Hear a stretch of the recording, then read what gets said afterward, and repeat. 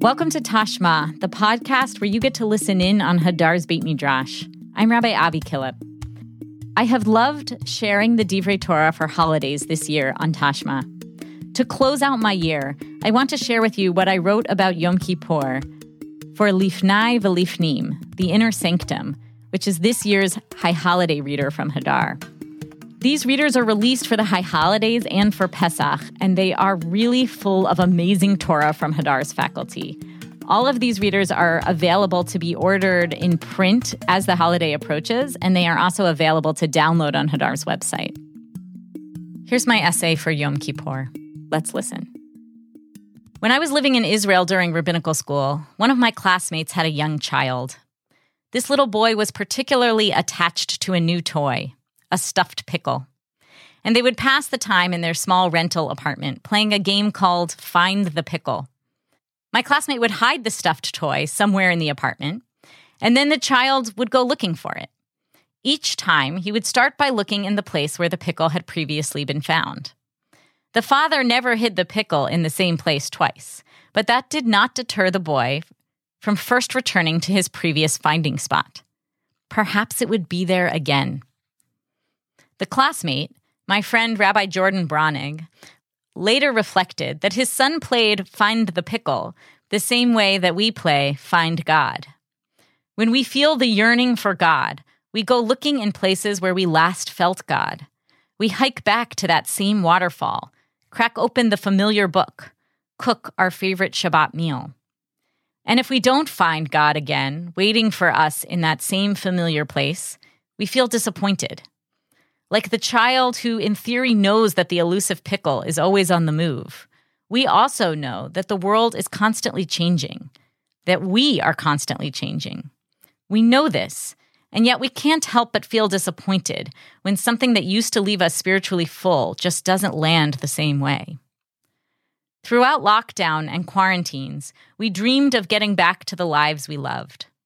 But re-emerging was not always the satisfying reunion we anticipated.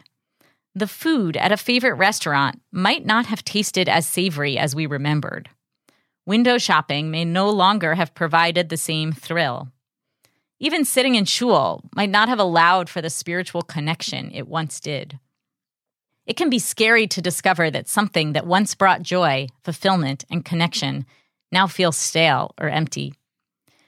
When we've grown accustomed to finding the face of God in a certain place or in a certain relationship, and then one day it's not there, the absence can feel heavy and disorienting. The Israeli poet Dan Pagis gives voice to the deep pain of searching for God in his poem Hide and Seek.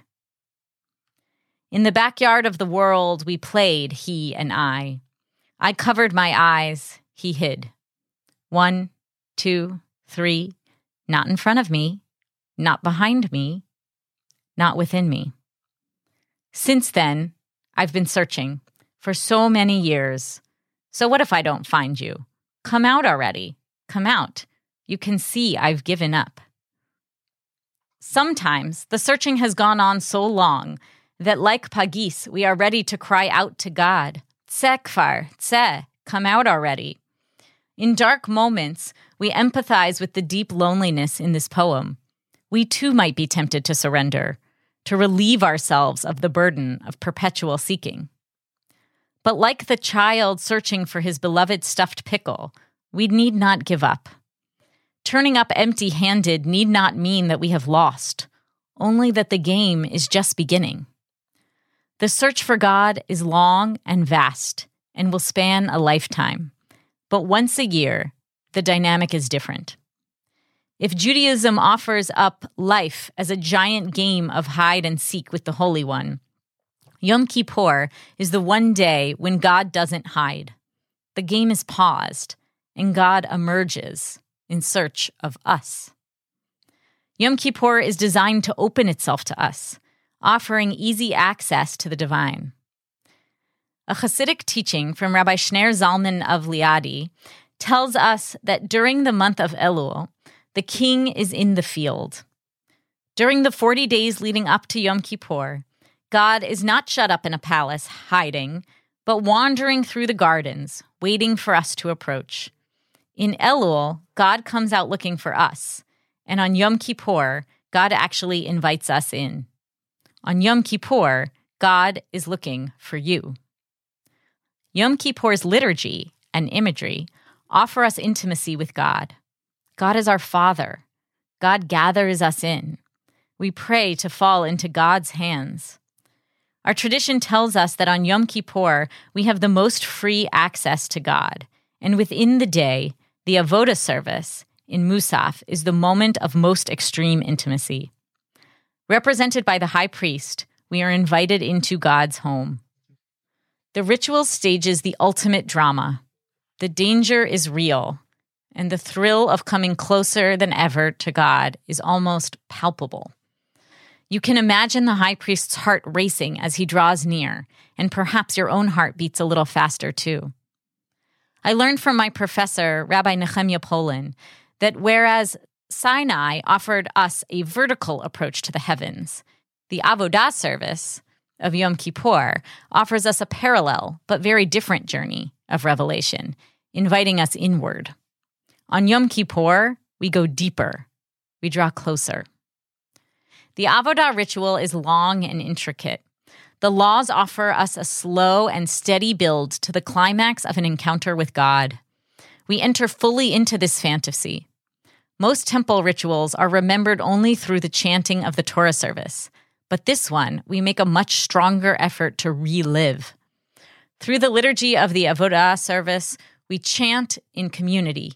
We stage a dramatic storytelling. Although we stop short of a complete reenactment, we are invited to open ourselves up to the power and intimacy of this ritual. This is our chance, through the high priest, to present ourselves directly to God.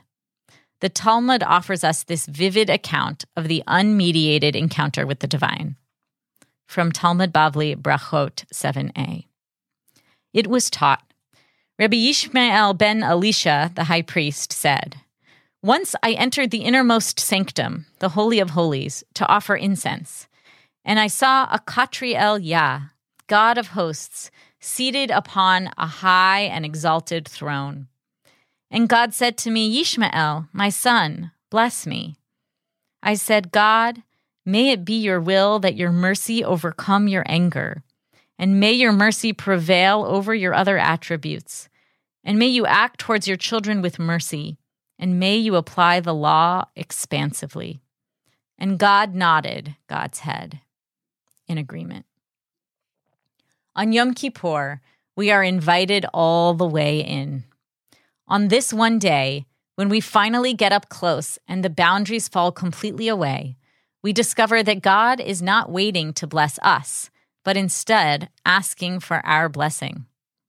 God has been longing for us. It turns out that God is waiting for us to come out already. And what does God most want? Rachamim, to be merciful, to soften. We bless God with the opportunity to forgive us.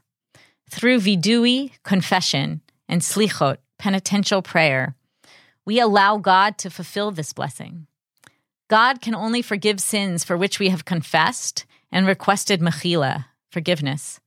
In asking for mechila today, we offer God the chance to sink deeply into kisei shel rachamim, the throne of mercy, and to be close to us.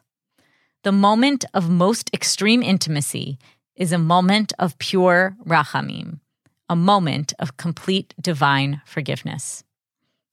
On Yom Kippur, we feel the divine rachamim wash over us.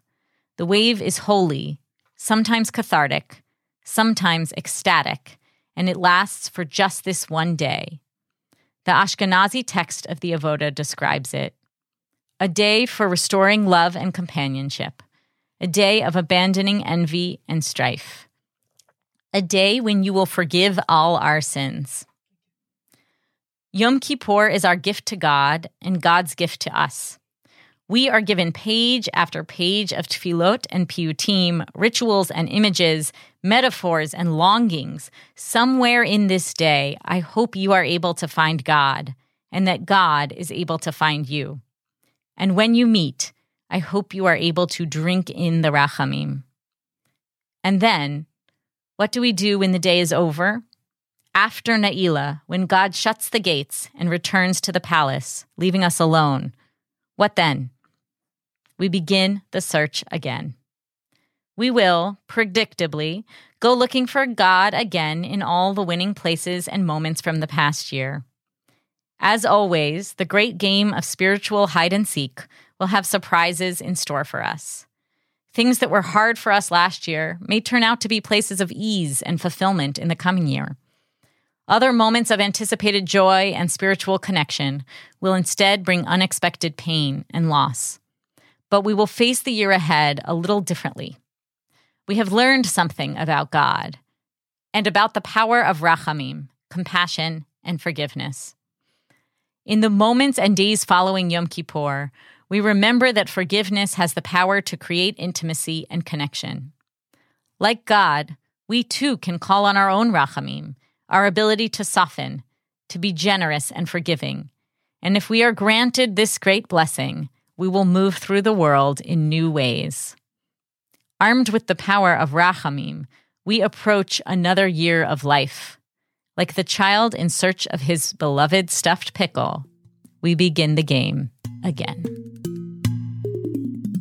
Our producers for this episode are Sam Greenberg and Jeremy Tabak. Thank you to Nadav Remez for editing this episode. I'm your host, Rabbi Avi Killip. It's been a pleasure to learn with you.